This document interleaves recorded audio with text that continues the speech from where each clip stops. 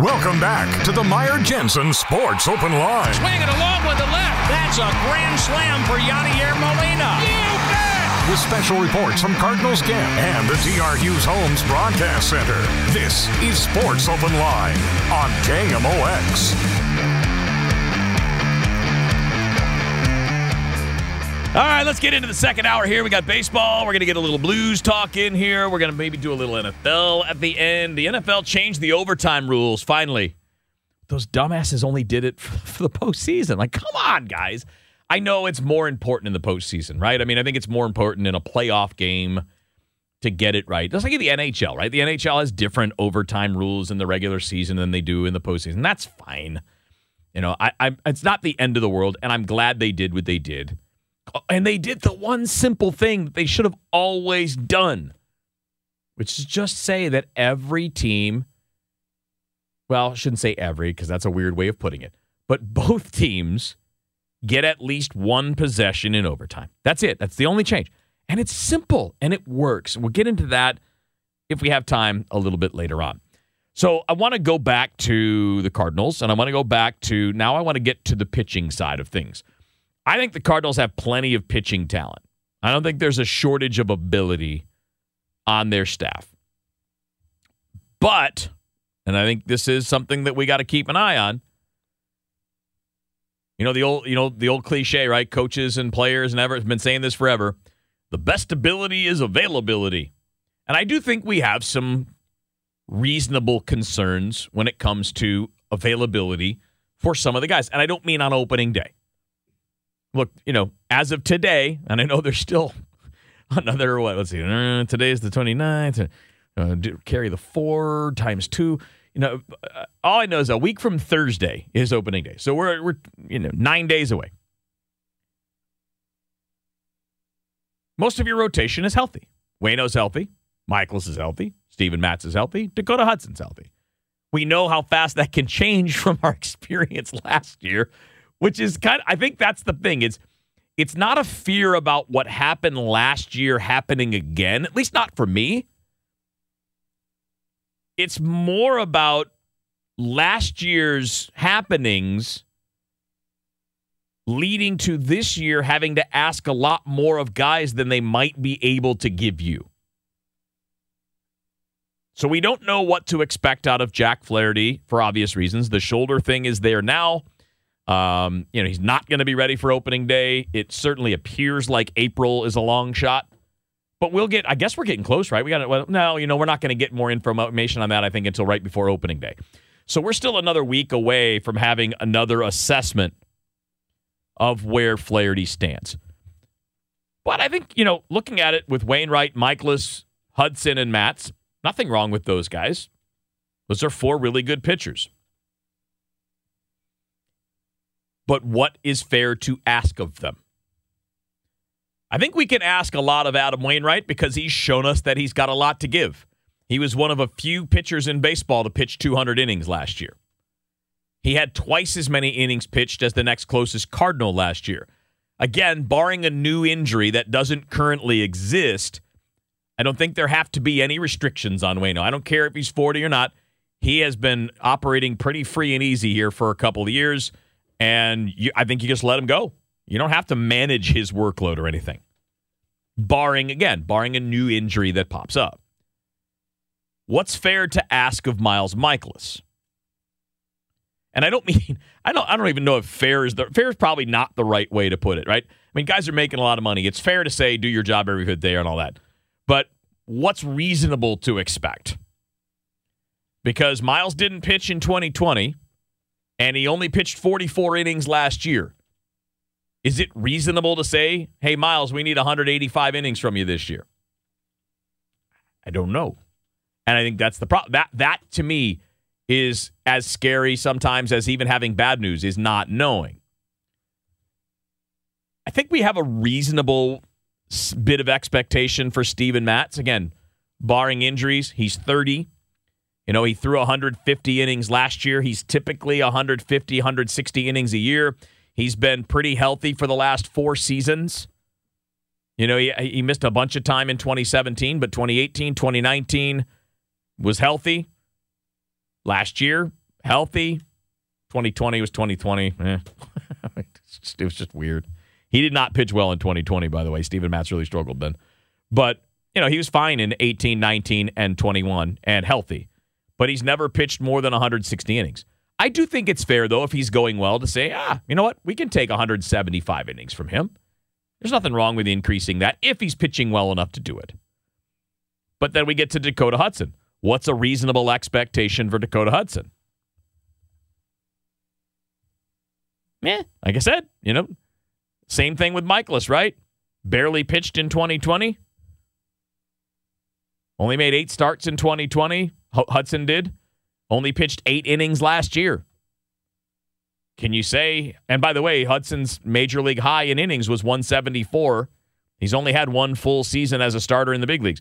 So what's a reasonable amount of work to ask? Is it 180? Is that a lot? Coming off a full year missed? I don't know. So I think that's the part about the pitching that is the easiest to have a concern about. Jake Woodford has never made a full season's worth of starts, and I don't think we're going to ask that. I think once we get past those top 4, we're not talking about anybody else making 30 starts. Because that spot will hopefully belong to Jack Flaherty at some point, and even if it doesn't, it probably wouldn't be Woodford all season long because you'll get opportunities for guys like Drew Verhagen, for Aaron Brooks, maybe for Matthew Liberatore later on in the year, depending on what he shows you down in the minor leagues. You have options like, Johan Oviedo. So they have a lot of different, possibilities, and they have a lot of talent. But talent is not the same as proven production. And that's where I think that there is some concern. Now, they've got a lot of arms for the bullpen. If they choose to go big in the bullpen at the beginning of the year, you got a lot of different looks. You've got veterans in camp. They just brought in, by the way, we didn't talk about this really, but they brought in Blake Parker on a minor league deal. He's a veteran guy that's been around a little bit. He's almost 37 years old now. He's somebody that I wonder if you're maybe just going to stash at Memphis just in case you have injuries. But either way, he's in the mix. Did you guys see Jordan Hicks yesterday?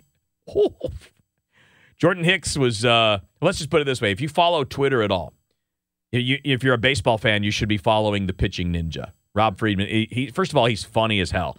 But it's really educational because he shows you with video clips and sometimes using overlays and things just how great some of these pitchers are and the things that they're doing being kind of freakish.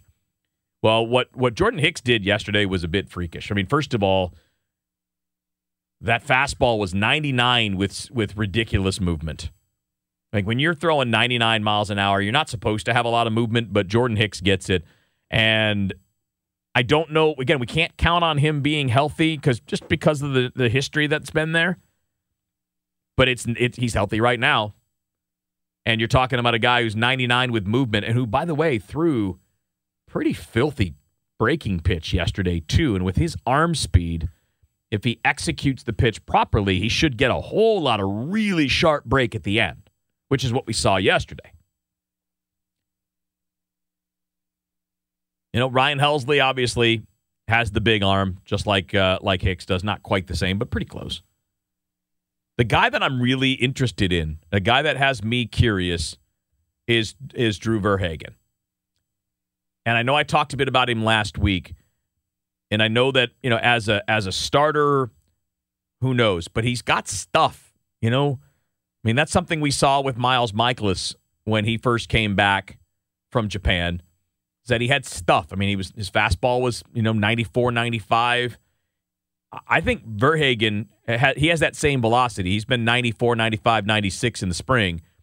But I think he's got a better breaking ball than Michaelis has. Now, the question will be, does he throw strikes as well as Miles has since he came back? We'll see. But Verhagen, it strikes me as a really interesting guy as, a multi-inning reliever who may piggyback early in the year when starters aren't going to be ready to go as deep into games as they typically do. You're looking at,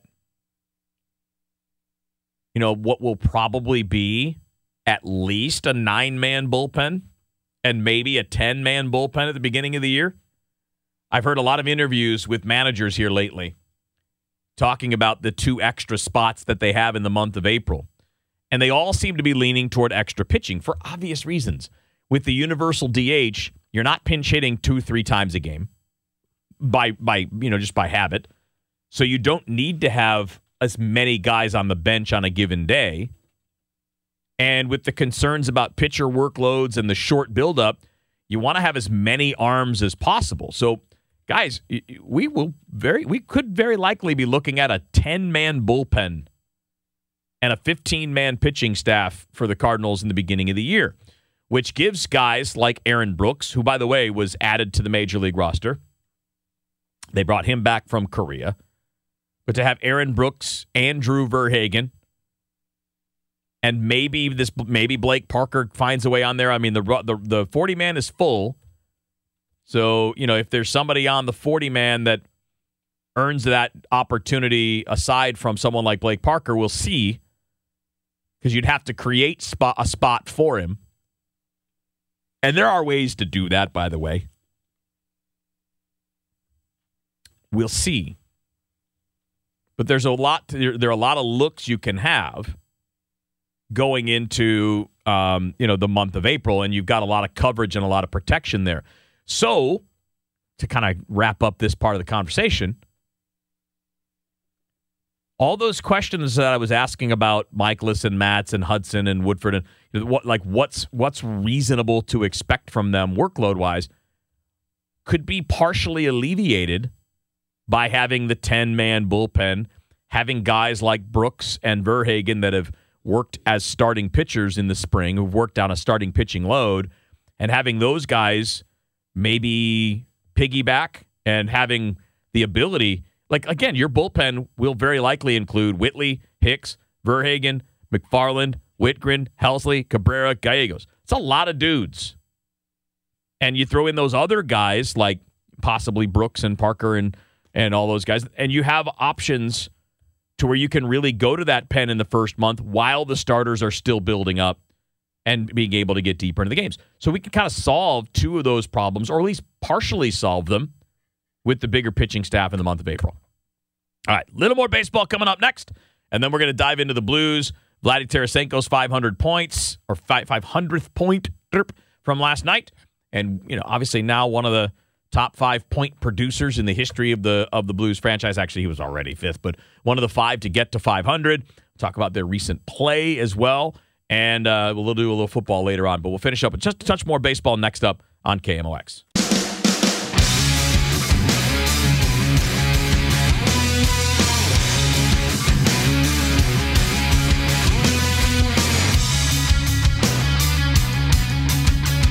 All right, last thing I wanted to get into today, baseball-wise, and obviously tomorrow night we've got the countdown to opening day, which can be great.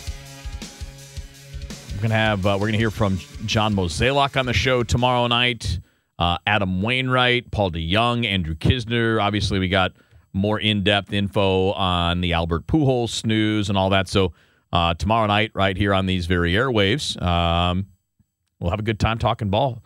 And then Thursday night we have a game. The Cardinals game, I believe, is at like 5:30 on Thursday. And then on Friday, we'll have it back to a normal show and get back to business as we normally would. And we'll take you into the weekend as best we can with a couple of hours on Friday night. So last thing I wanted to get into, this is more of a bigger picture thing. This is not as much a Cardinal thing as it is a larger trend that does appear to be something that we're going to see with the Cardinals. And that is the trend moving away from the traditional closer. I can't even count the number of teams that are saying things this year like, yeah, we're not sure we're even going to have a closer. We're going to go with the best matchup in the best spot. And by the way, I'm down with it. I don't know how many teams really stick with it. I think teams and managers tend to get comfortable with certain people, and you trust certain people. And as soon as a few games get blown in the 9th inning and questions start to get tough, usually you have somebody go back to the old school. And I hope that around the league it doesn't necessarily happen. But it is changing the way that we're going to have to value relievers, right? I mean, we've always known that saves are kind of a crappy stat. Like, it counts the same if you come in with a 3-run lead and face the 8, 7, 8, 9 hole hitters as it does if you come in with a 1-run lead and the 3, 4, 5 hitters coming up. Like, the save can be a lot like wins. Saves can be somewhat meaningless. I don't know that holds are necessarily any better. And I wonder if there's a way we can do a better job of measuring relievers. Because you look at the Cardinals bullpen this year, they've been pretty clear that at the moment they don't want to name a closer. They just want to play matchups and, you figure out the best way to get 27 outs. And if you need Gallegos in the 7th, well, you use Giovanni Gallegos in the 7th. And they do have a lot of guys that have the stuff to get the last 3 outs. I mean, Gallegos, Cabrera, Helsley, Hicks. I think Verhagen looks like he has that kind of ability to get big outs late in the game.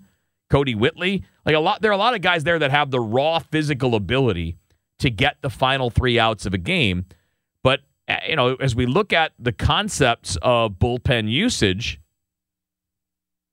teams have obviously started to trend away from one dude who's always going to lock down the 9th and get paid a lot of money to do it. And then, look at the Cardinals as an example to the idea that argues against paying closers. Who's the last big free agent closer the Cardinals have signed to a multi-year deal? I think it was Izzy. I think it was Jason Isringhausen. They signed Greg Holland, and that was a 1-year deal with the idea that he would come in and close, and obviously that was just God, I remember being so excited about that too. You remember that? That news came on opening day, and it's like, oh my God, they've got a closer. And then it was like, oh my God, he's the closer? It was really bad. And, but the Cardinals have been a team that has not really gone out and spent on a closer. Like when they spent money on Andrew Miller, the idea wasn't for him to close. It was just for him to be a useful out-getter anywhere in the game. And, the Cardinals have had a lot of success developing their own relievers, finding guys out of nowhere. I mean, look, Gallegos was part of the Luke Voit trade. I mean, he's just a guy that was a part of a deal with the Yankees. He wasn't viewed as a future closer, but he certainly did that job last year. They've had kids come up, Reyes for the first half of last year, Jordan Hicks before the Tommy John. Go back as far as you want, 2011, Jason Mott wound up taking it over, but before him it was Salas. Remember him? Another prospect that wasn't really expected to be a big guy, but he actually came in and did a nice job for a while. I think Mujica did it for a little bit. They've never really been that traditional, let's go spend a lot of money on a closer kind of team. And that's because it doesn't often work. It works in some cases, right? There are a few guys in recent baseball history as closers who have stayed the same guy over a long period of time. Mariano Rivera did that. Kenley Jansen has mostly done that. But you look around the National League and try to find the teams that have a traditional closer setup. You don't really have that in Washington, at least not as far as a proven one. Kyle Finnegan may be the closer, but I think they're going to get a bunch of guys like Sean Doolittle's back and Tanner Rainey and Will Harris. They got a bunch of guys that are probably going to see save opportunities. The Giants said today that Jake McGee is their quote-unquote leading candidate to get saves early in the year, but they've also been open in saying that, guys like Camilo Doval and Tyler Rogers are going to get save opportunities too, so they're not going with a guy. The Padres aren't really set up to go with a guy. It could be Emilio Pagan. It could be Pierce Johnson. It could be Dinelson Lamet, who's been hurt a lot as a starter, who's got great swing and miss stuff, and who knows, maybe they think that the bullpen will be how they preserve his arm with a rotation that already has Musgrove, Darvish, Snell, and Clevenger back. But the Padres right now have what would appear to be 3 or 4 guys that could get saves. Certainly the Pirates don't have a big money closer, and they're probably going to go with several guys over the course of the year. I mean, I'm just trying to look at this. Like the Phillies have the same kind of setup. It might be Corey Knebel, who they just signed. Could be Jose Alvarado. Could be Brad Hand. Sir Anthony Dominguez, Jeurys Familia. They've got a lot of dudes that could do it. Maybe it's Knebel. Maybe it's not. The Mets have a closer. Edwin Diaz is their guy. The Brewers have a closer. Josh Hader is obviously their guy. And you've got Devin Williams right behind him, so you've got two guys that are basically lockdown guys. You look at the Marlins situation. I guess Dylan Floro is the main guy, but I would bet that Anthony Bender and a couple of other guys, maybe even the young guy, Zach Pop, those guys are going to get save opportunities. Dodgers just said recently that they're not leaning toward one guy to get their saves. Blake Trinan seems like the guy that would be first in line. Could be Daniel Hudson, could be the young guy Brewster Gratterall who throws 100 miles an hour, or they just might play matchups. They got a whole boatload of righty and lefty matchups, man. I think they got currently set up to have 5 lefties in their bullpen to start the year. So a bullpen of 5 and 5. So they're not locked in on a guy. Although I would bet my money on Trinan being the guy. Colorado doesn't have a closer. They've got 3 guys that they're going to use. The Reds don't have a closer. They've got 2 or 3 guys they plan on using. The Cubs don't have a closer. They've got 2 or 3 guys they're planning on using. Atlanta has Kenley Jansen now. And Arizona, I don't think, has a closer, do they? No, they kind of do. Mark Melanson's probably going to do the job there. So you take a look around the National League and how many teams have a closer, like a guy that is the closer no matter what. Probably Melanson in Arizona, Kenley Jansen in Atlanta, Josh Hader in Milwaukee, Edwin Diaz in New York. Everything else is up in the air. Everything else. Now, some of those might gravitate towards one guy. And that's just the National League. I'm not even going to do the same thing in that same exercise in the American League, but it's pretty much true there, too. The game's going away from that. And I'm going to be curious to see how many of these teams stick with that. Or how many of them end up with a more traditional closer usage plan by the end of the year.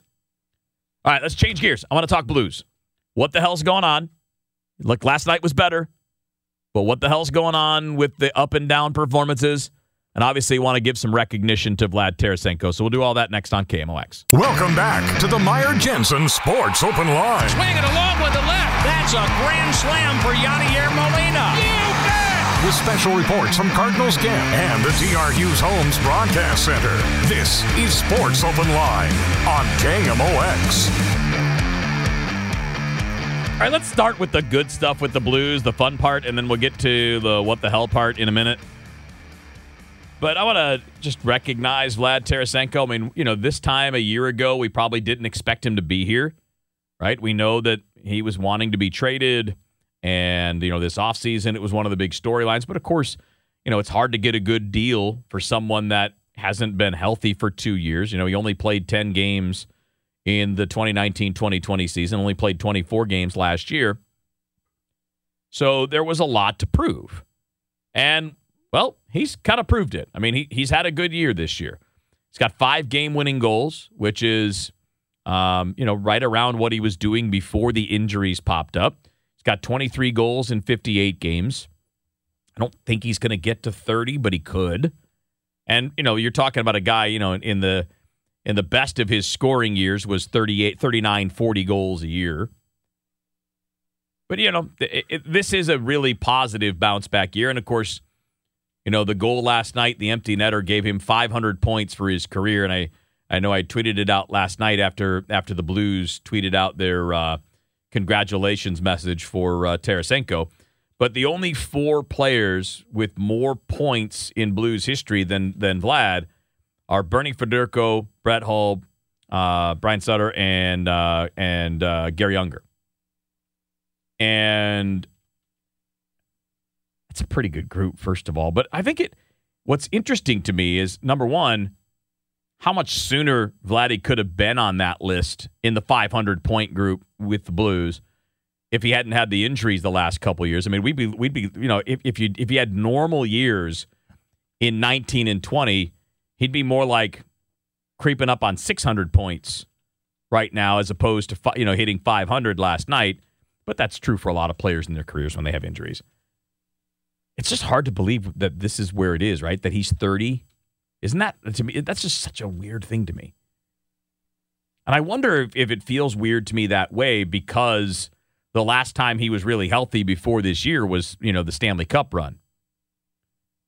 And, there was a long time there where on a goals per game basis, Vlad was as good as almost anybody in the sport. And it's good to see that, that the dangerous guy is back. Again, he's not at the 40-goal pace at this point. But, he's got 78 career playoff games and 35 career playoff goals. Like, this is a guy that has done a lot of scoring. And when you think about, the draft in 2010, and you picked him in the middle of the first round, and you get a guy that has 240 career goals and 500 points, it's a hell of a player. And I really hope that, I don't know how it's going to go. You got another year under contract next year. I don't know if there's going to be another trade request this offseason now that he's been healthy. I would love to see him stay long term. I don't know whether that's realistic or not. But he's been phenomenal, and again, one of the best goal scorers in Blues history. And I know it's not a lot of time. But when you're looking at the list of the guys that have scored the most goals in franchise history, it's obviously a pretty good list. And Tarasenko is 5th on that list. He's got a long way to go, though, to catch Gary Unger, who's next. Right? I mean, he's got 241 goals, Vlad does. Unger's at 292. So he would definitely have to stick around beyond next year to get to that point. But and with points, too, he's 75 points away from Gary Unger. So it's possible that he could get to that next year, with a good finish this year and then obviously a good year next year. He could get to that by the end of it if he's around. And I know, I'm sorry, this is a repeat of my I wouldn't say terrible, but my lame joke on Twitter last night. Hey, he's only got 573 more points to go to catch Bernie Federko. That's a long way to go.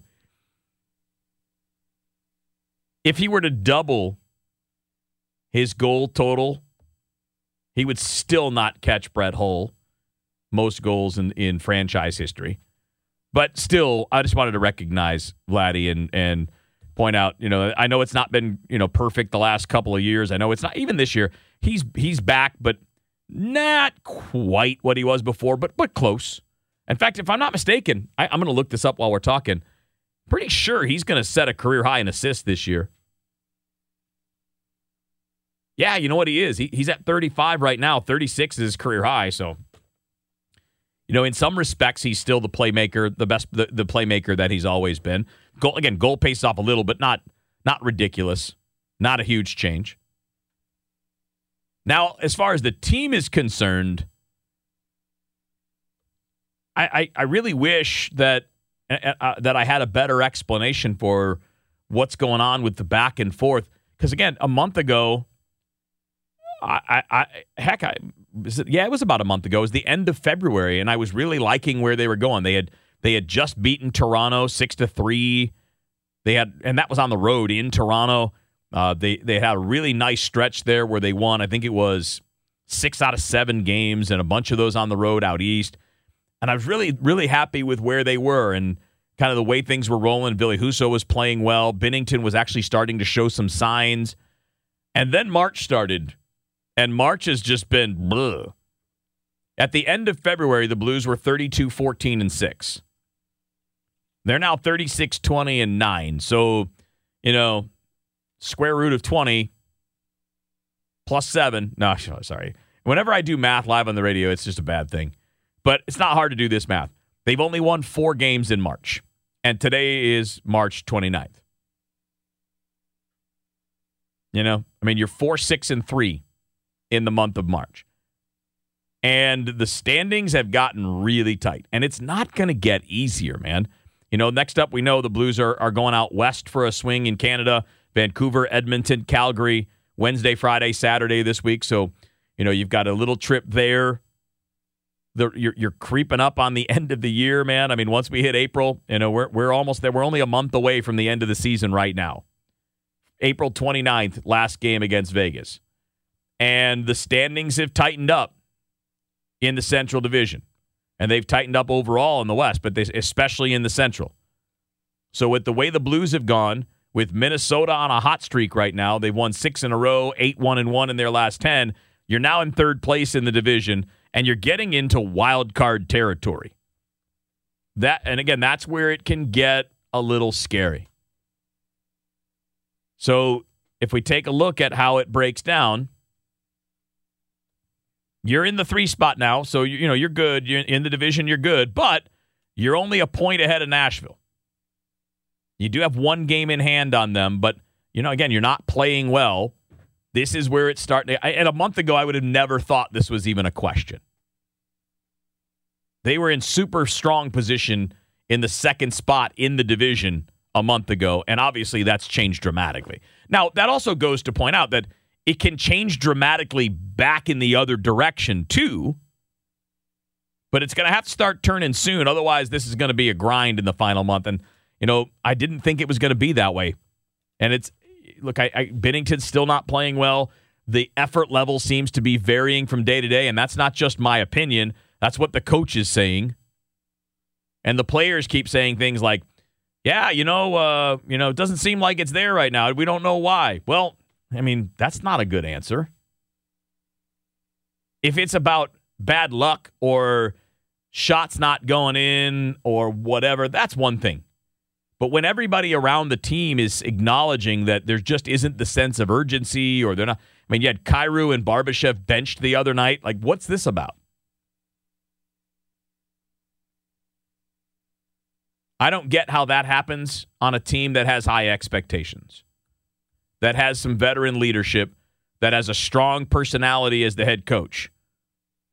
But a month ago, I would never even have thought we'd be having this conversation now. I was good. I was sold.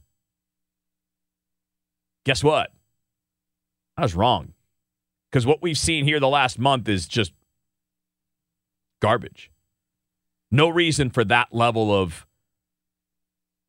ineptitude is not the right word. That's not fair. But just the lack of energy, the lack of intensity. And again, look at the playoff picture right now. You're probably okay when it comes to the wild card.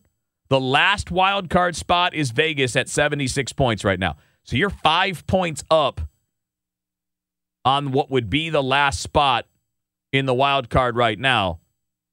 So you're probably going to be in unless this collapse continues. But boy, do you need to find it before the playoffs start because you got to find a way to be able to get out of the second round. You're not beating Colorado at all. Any chance of beating Colorado if you're playing anything close to this? First of all, at this point, you'd be playing Minnesota. You're not going to beat them at this point. All right, hang tight. I got a quick couple of thoughts on the NFL finally making an adjustment to their overtime rules. Next up on KMOX.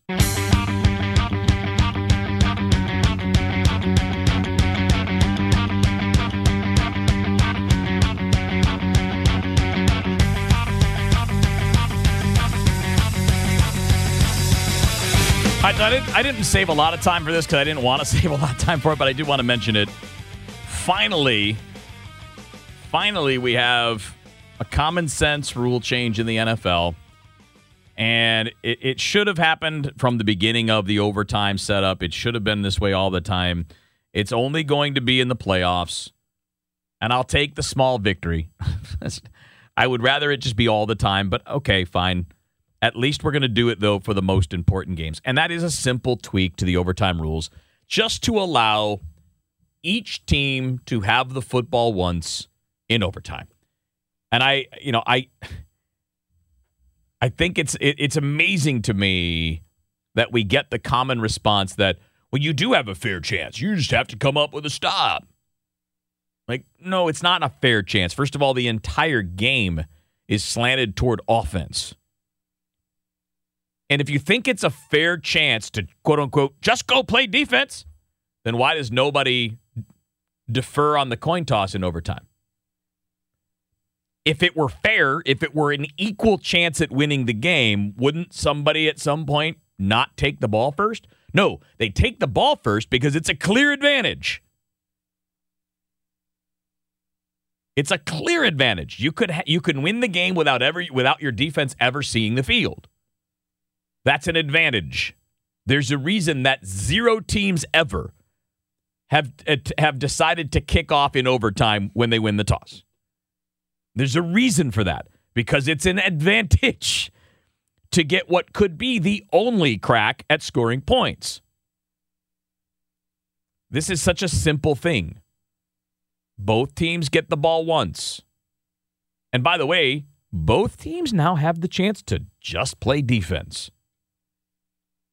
What we want, it's not, to me, it's not about saying that anybody was done wrong. Like, I'm not saying that Buffalo got hosed, because the rules were the rules, and they all know the rules before overtime starts. So, the old cliche, hey, win the game in regulation if you don't want to worry about overtime rules. That's all right, so that's fine. I'm not saying anybody got hosed. But I am saying that it just makes sense to make the opportunities equal in overtime. When the game is 100% absolutely on the line. Not hard. It might lead to a few overtimes going longer than you'd like. I think we all understand that, player safety is a big deal. That games that go overtime, like the longer a football game goes, the more tired the players get. The more tired you are, the more prone you are to injury. Like, I think we all know that that's real. But I also think that the players would like the opportunity, an equal opportunity to win the game. And, again, not fixing it for the regular season is not the end of the world. I'm glad it's done for the postseason. I do wish it was the regular season, but I don't know why the most common sense thing in the world took us this long to get to. But it's there, thankfully, and we can roll from there. You guys have yourselves a great night. We've got the Countdown to Opening Day show coming up tomorrow night. We're counting down, by the way, to Kegs and Eggs, which is back this year. Check it out at KMOX.com coming up on Opening Day. On Thursday, we got Cardinals Baseball. Friday, back to Sports Open Line here on KMOX.